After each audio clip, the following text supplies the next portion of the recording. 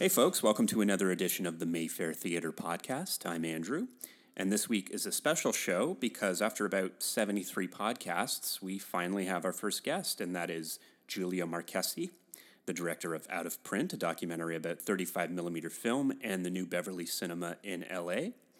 The film premieres at the Mayfair beginning July 2nd, and earlier this week, or last week actually, Julia spoke to Lee, Josh, and myself about her filmmaking debut and how special and rare celluloid on the big screen has become.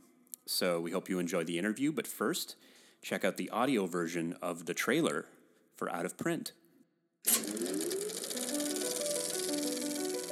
This is like friends hanging out, having a movie club. Watching a movie there with an audience is better than any theater I've ever been to in my life. It's a little gem enclave in LA that there really isn't anything like it. That always goes on the corkboard right there. When I walked into the New Bev and looked at the calendar, same feeling I had, just warmth that comes over you. I mean, what's wonderful about the New Beverly is the camaraderie that formed. I picked my first apartment based on proximity to the New Beverly. There are so few theaters like the New Beverly that are an endangered species. I think revival houses are our best hope to keep the traditional language of cinema alive. You don't get into repertory to become rich.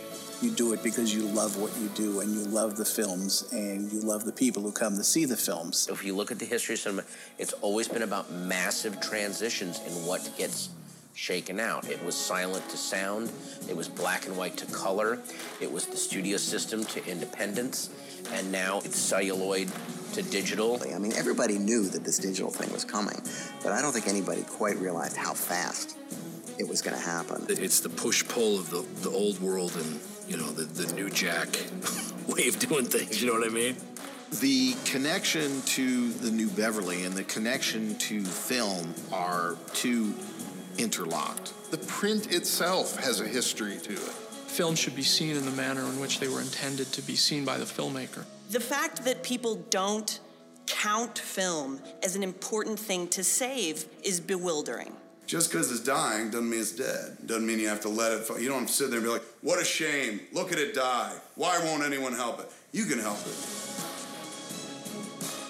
It doesn't take a lot of people to keep a revival theater going. It just takes the faithful.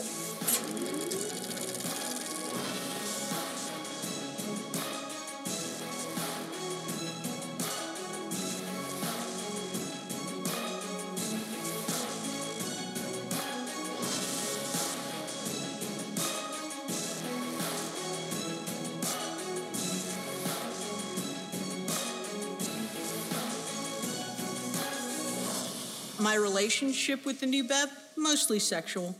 So we were chatting about how I got to see your film because I chipped in a couple bucks to the old Kickstarter campaign. Oh, thank you.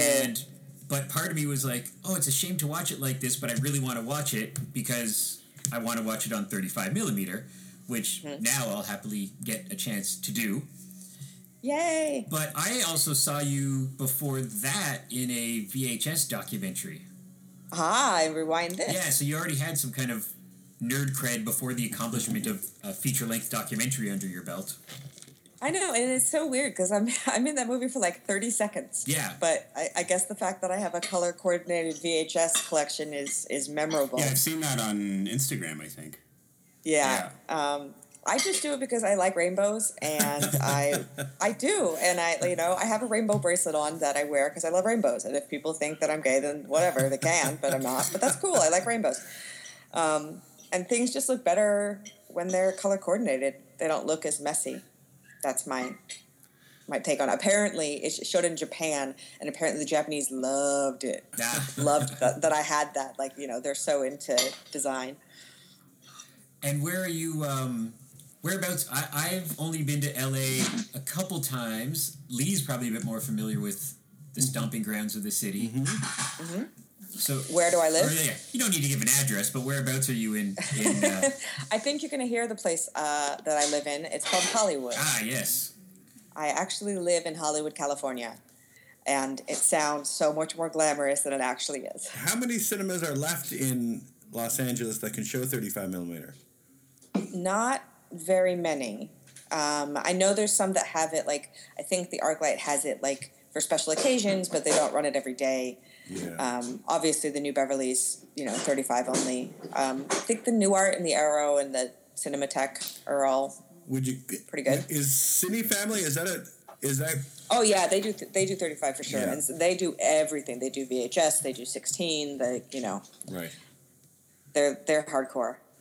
And the rest of the United States, I imagine, like, it's getting harder and harder. I mean, in Canada, we screened, what was the last 35 millimeter print we had for a new movie? Too Late. And I think it only played in 3 cinemas in Canada, which is the second largest country in the world. It's getting, the pickings are getting slimmer. So how many places would you say show 35 there? In Ottawa? No, in Canada, if you would. Well, I would say there's still, I think Toronto has a few theaters. Yeah. Montreal must have a few theaters. I think there's in Regina, but that's it. Especially anywhere that has a festival behind it, like of course TIFF in Toronto or our friends Fantasia in Montreal.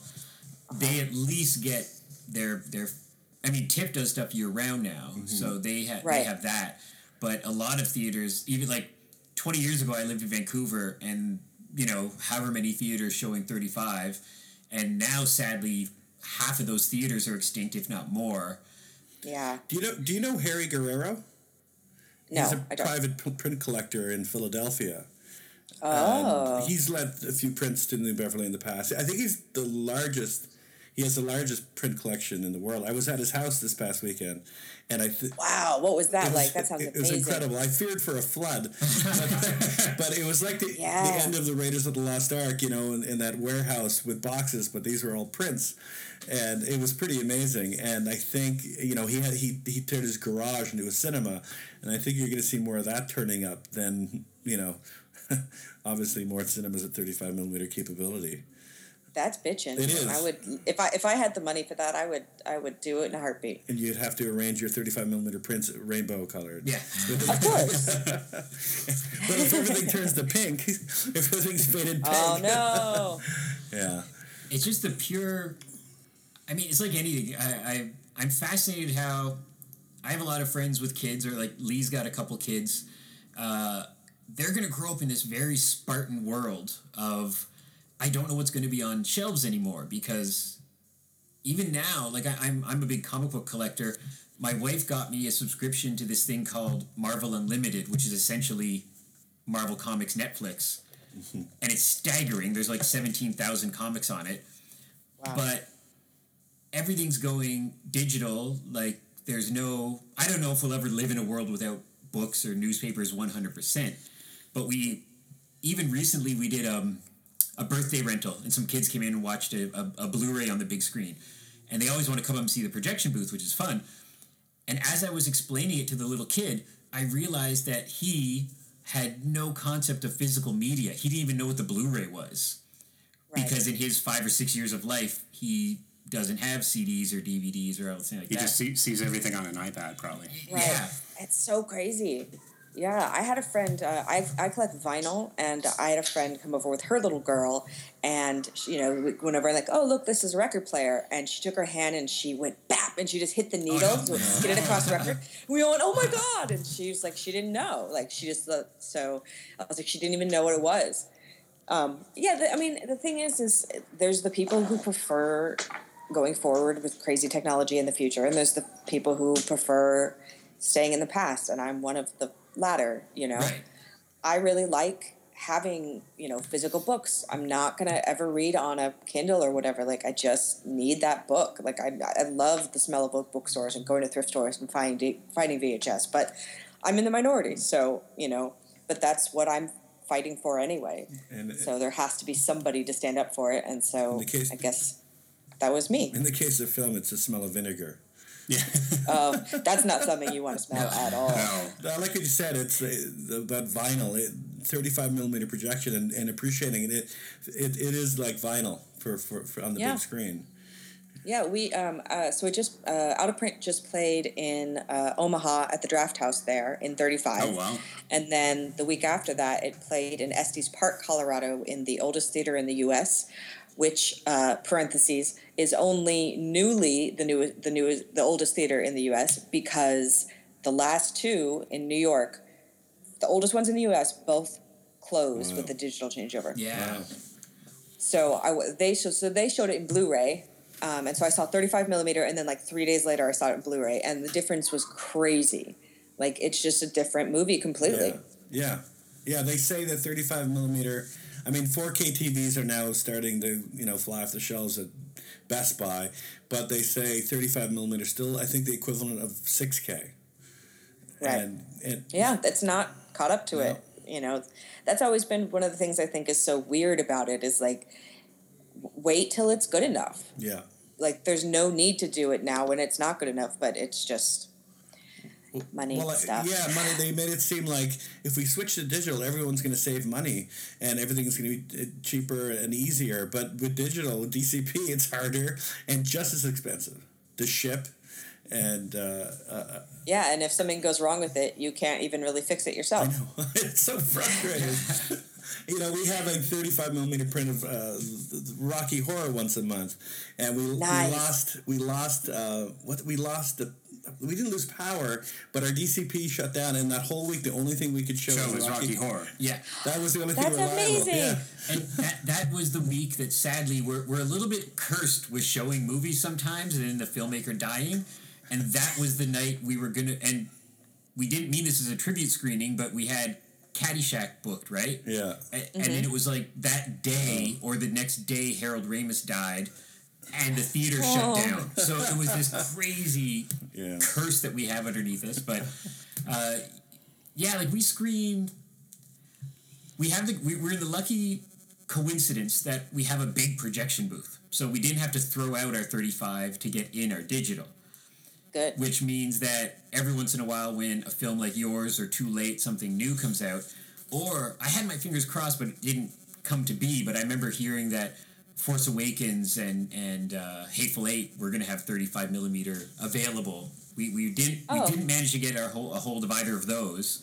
We screened them digitally, but it's just nice to have that every once in a while we might stumble on an old one or have something offered up to us that at least it's there. And just to tell you a little bit about us, like our theater is 1932 and single house movie theater. I wish we had the money to throw around to fly you in for your premiere, but we don't. I know. I want to be there so bad. And I know, you guys have been so supportive. The Mayfair Theater's been amazingly supportive on Twitter and on Facebook. And I think that, I'm so happy you guys are showing it. And I hope that it brings people out, because it's basically about your kind of theater and saying that these kind of theaters are so, so important. And, the more people that see that, I think it kind of, the better. I get a lot of emails from people wanting to see it at our theater. Yeah. Oh, awesome. Yeah. Good. I wish I could be there, but I'll be there in spirit. Yes. I got to say, the participants in your documentary is really impressive. My son, he's 10 years old, and he loves your trailer, and he wanted me to ask. First of all, Uncle Lloydie, Lloyd Kaufman's been to the Mayfair, and he calls him Uncle Lloydie. And he was excited to see Uncle Lloydie, but my son wanted me to ask you, what was Rian Johnson like? Oh, yes. All right, so I'm going to tell you a secret. Okay. That's not really a secret. I'm totally in love with Rian Johnson. So is my son. He's so smart, and he's so nice, and he's so gorgeous, and I think you can tell watching the film that filming him and Noah together was the most fun because they were just having fun with each other and know each other so well. I'm so incredibly happy for Rian, and I think that I hope that Star Wars will do. Of course, Star Wars will do well, and but I think going on to other things after that to be able to do, whatever he wants. I think he deserves it because he works really, really hard. And he's shooting Star Wars on 35 millimeter. Yes, he is. Because of you. Yeah. No. Not because of me, I wish.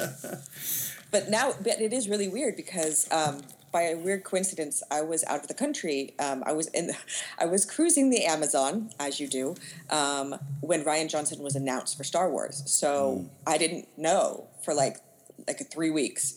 And I came home and I had a text message from my boyfriend, and he said, Google Rian Johnson. And I was like, oh my God, why? And then I was like, oh my God, really?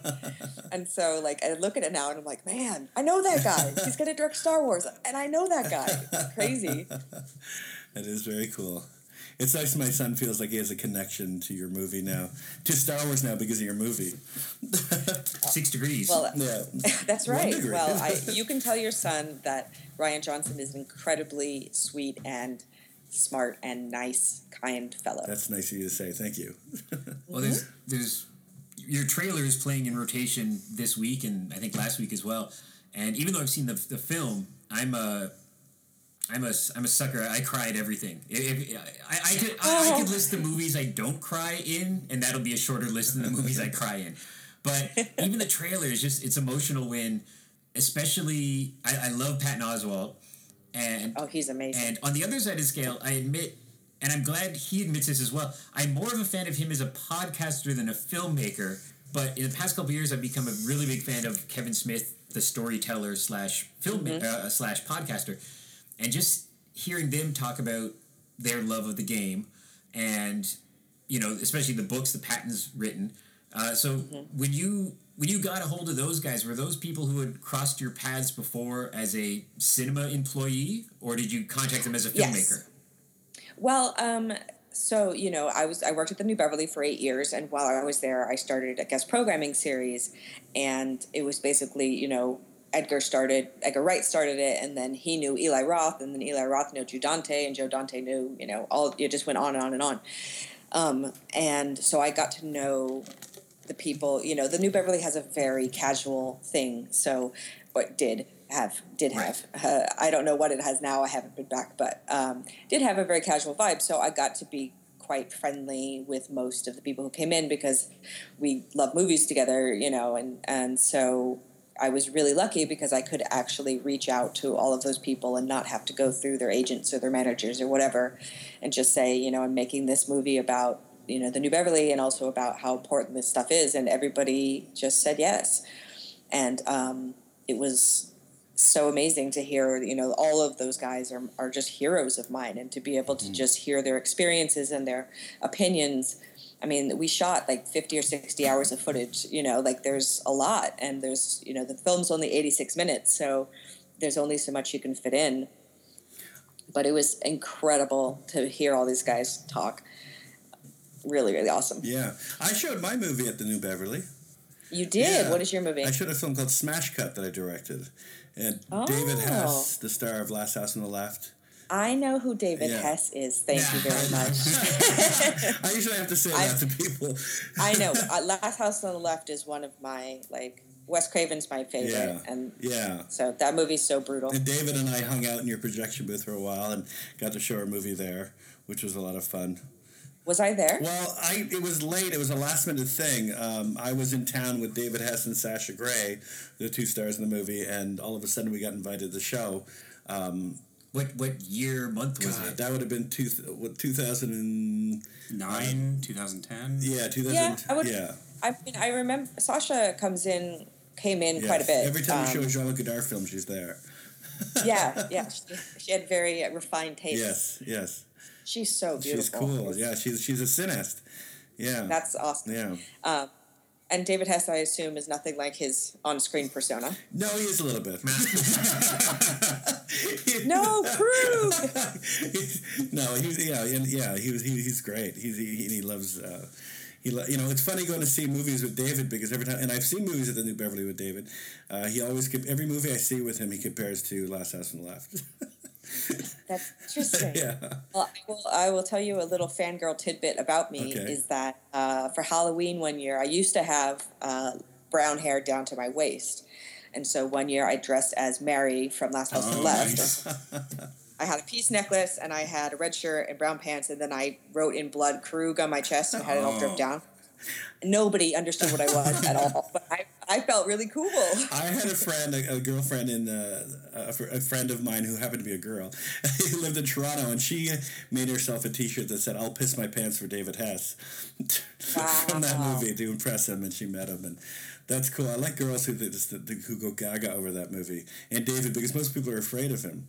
I also went with Mark Scheffler, would go to the New Beverly with us, who played awesome. Junior in the film. Anyway, we're digressing, but it always happens. Yeah. Well, I could talk about Wes Craven forever, so let's move on if we need to. If we need to. So you're kind of on the festival circuit now, right? You're getting to travel around a bit? It's not doing festivals; it's just playing in different theaters. Right? Yeah. So it did have a festival run, and then it's been playing in universities and in cinemas for the last couple of years, actually. And I now have the honor of saying that it's played in the oldest cinema in the U.S. and also the oldest cinema in the world, which is in Denmark. I think the oldest cinema in Canada now, too. Yeah, I think you'll be able to say that, too. Oh, nice. Awesome. And the oldest theater in Canada. That's sweet. We're as old as the Joe Louis. The Joe Louis was, I don't know if you know what the Joe Louis is in the United States, but it's our favorite pastry here. What is it? It's a chocolate... it's like a ding-dong, but a bigger ding-dong. Yeah. What's it called? Joe Louis. Joe Louis. I would love to get you... Will you send me some? With a beaver tail and a poutine. Yeah. Yes. I'm obsessed with like snack foods from around the world. Oh, wow. Yeah.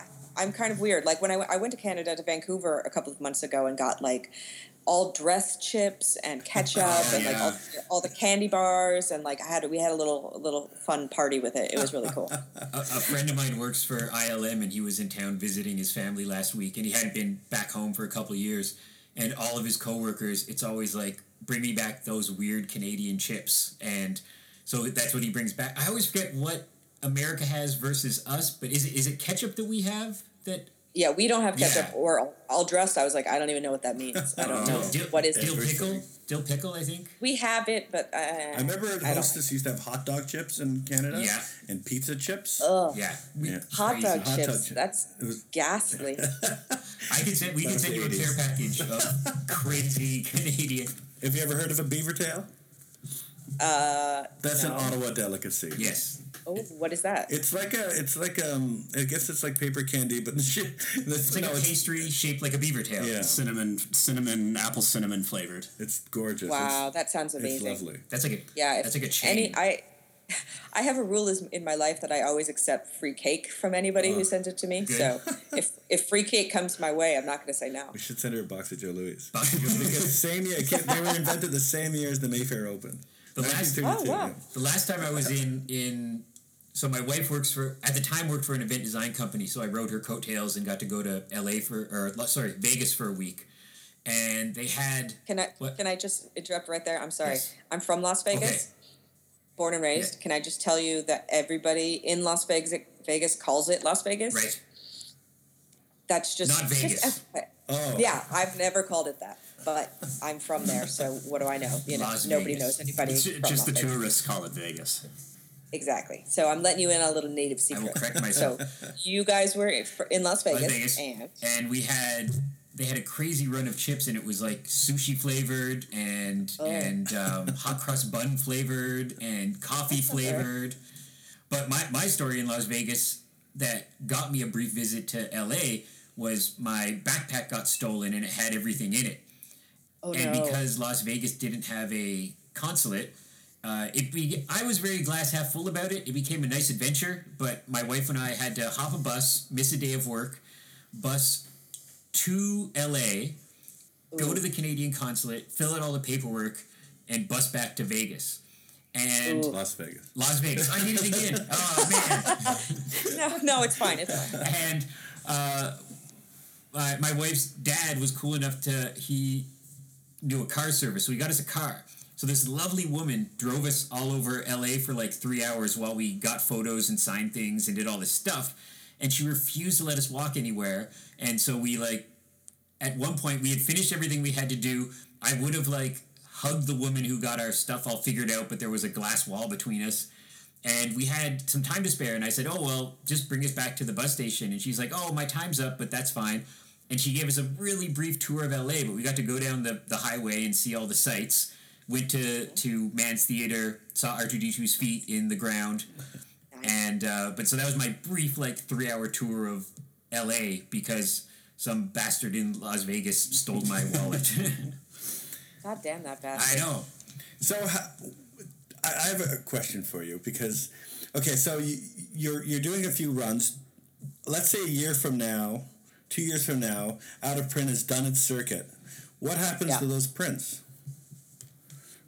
Of Out of Print itself? Yeah, because, I don't know. I only have one. For yourself.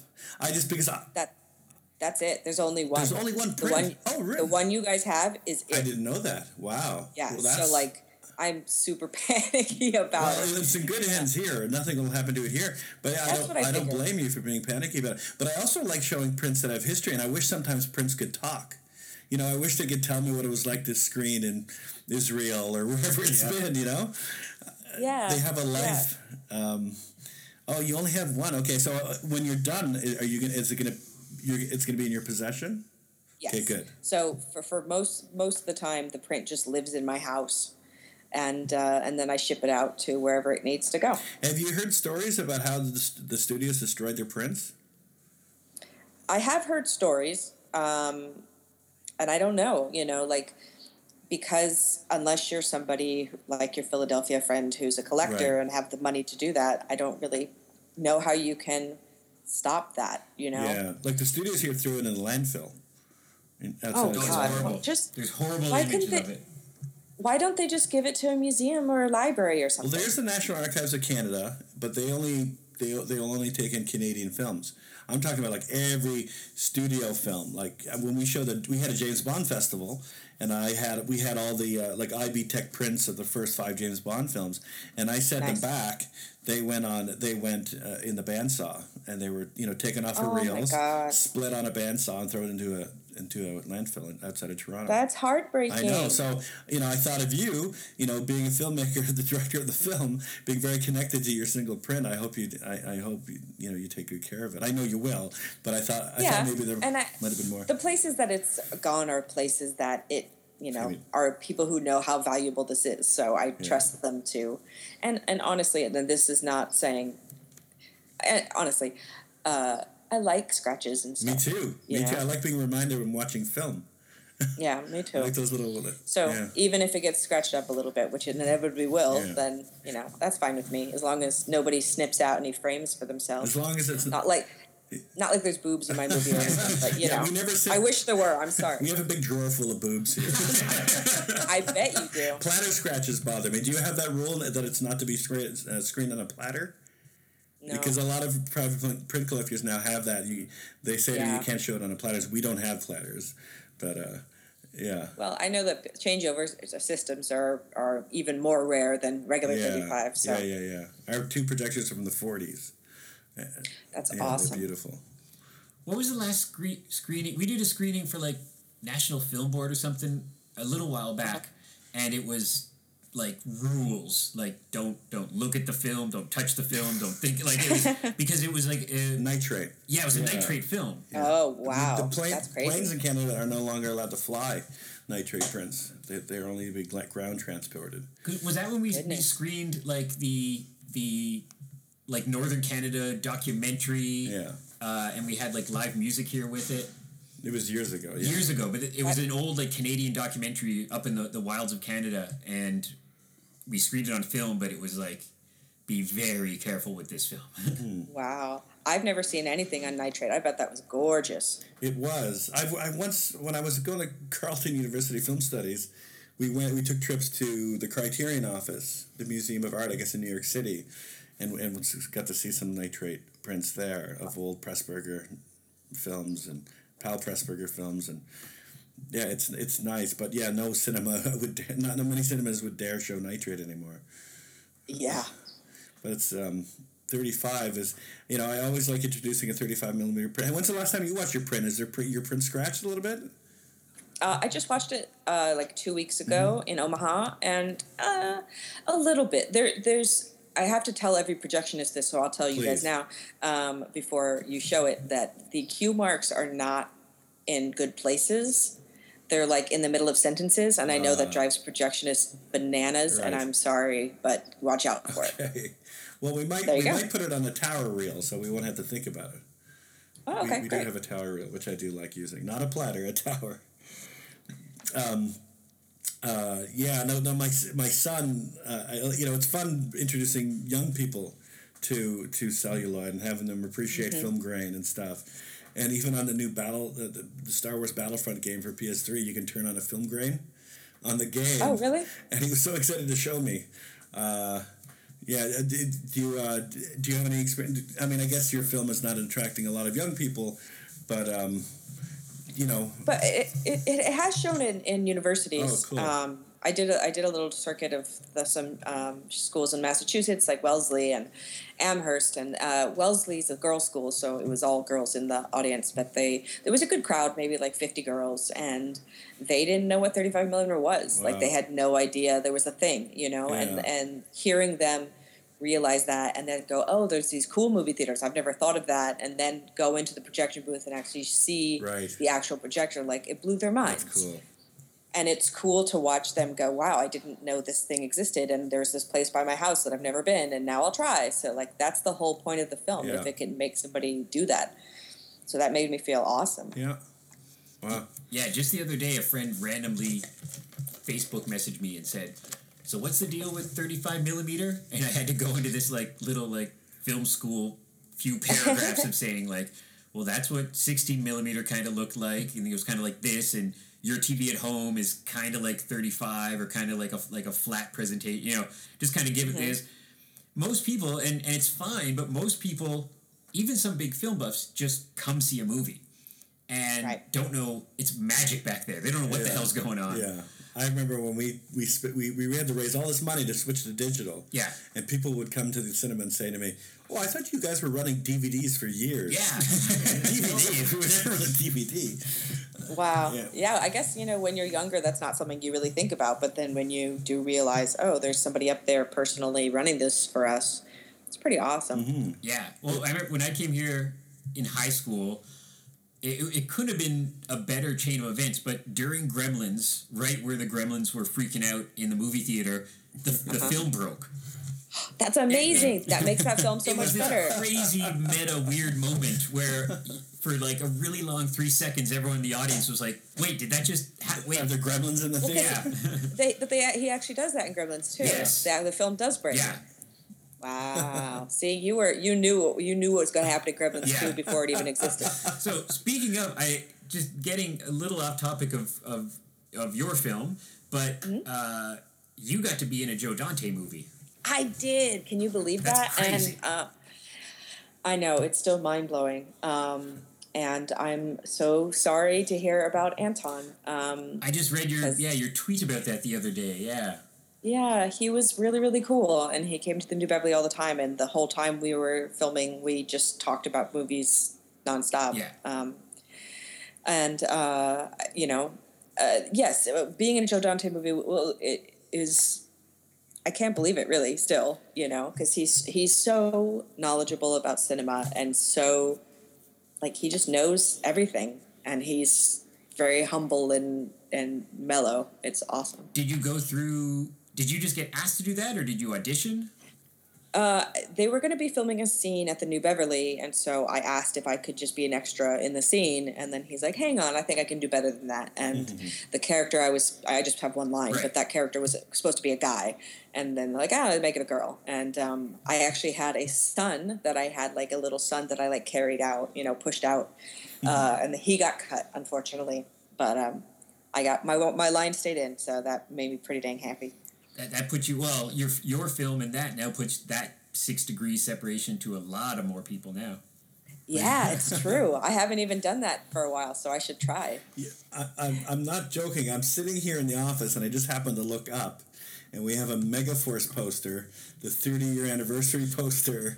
It says screened at the New Beverly, and it's signed by Hal Needham. Nice. The Mayfair lent you our print of Hooper. which screened the New Beverly, and it came back. You guys, whoever shipped it back for the New Beverly, it got Hal Needham to sign it for us. That's awesome. New Beverly's everywhere, and we'll always think about you now when we're looking at that. What else about the film? Are you? What other screenings do you have coming up? It's playing in some other theaters in Canada as well, and then it'll be at the Prince Charles Cinema, which is in the end of the film. It'll be screening there in September. Cool. And it is, it is a little weird though, because I have this film now about a place that I don't work at anymore. Yeah, you have a very strange. I guess it does happen to artists in various things, whether you're, I don't know, a comic book writer and then you break up with your publisher, or you're an actor and you leave a TV show, but you have this very strange thing now where you've made this really great documentary, but you don't have a great connection with them anymore. Yeah. Yeah, it's it makes it not, because when I first made it, it was a very joyful celebration. Yeah. And then it turned into like, that's how I watched it, and then all of a sudden it was this really like sad, death knell of this place that and I know I'm sure they're doing great, but that kind of time of the guest programming series and the whole bit is gone. And I just wonder, like, how many people are going to watch the movie and go to the New Beverly and be like, "Where's Julia?" And they're going to be like, she doesn't work anymore. But people, and people ask me, like, why don't you put a coda in and, like, say what happened to you? And, like, it doesn't matter, Right. It's like the whole thing's, now, of course, when I watch it, I wish I should have made it about, a more general thing than just the New Beverly. But the message is the same. So that's why I think it's good that it's still playing. Is there a home video release scheduled? Or? There will be, yes. At the beginning of July, I believe, there's going to be a VOD and DVD release, I believe.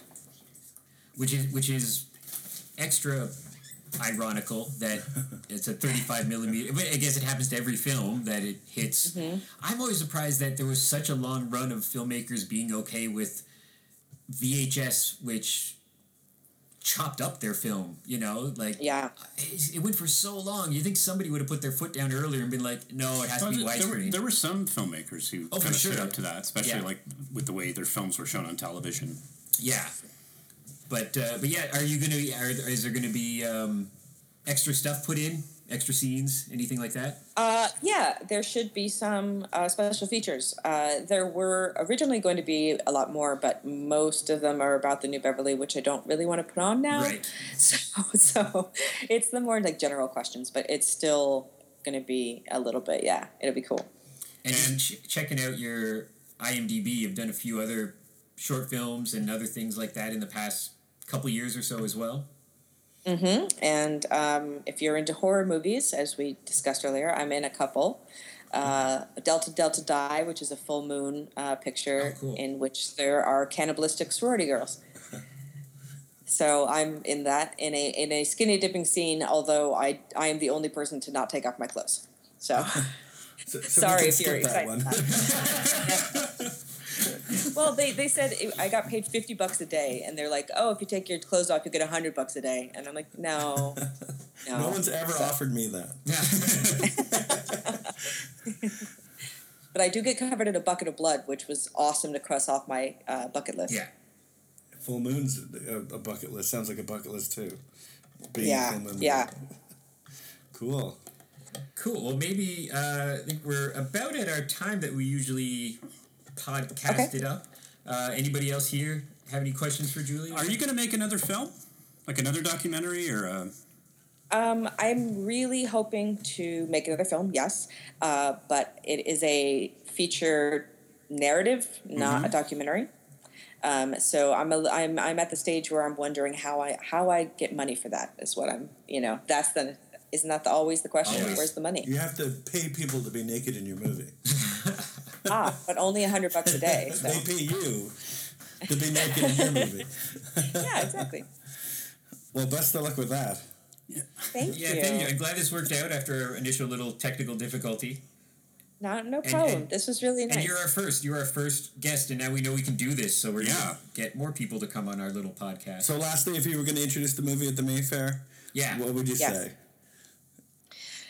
Hello, Canada, and thank you for coming out to see my film Out of Print. And I'm so happy to see you all here. Don't turn on your cell phones, because you shouldn't turn on your cell phone in a theater. And enjoy this flick. Good. Yay! And rainbows for everybody. Rainbows!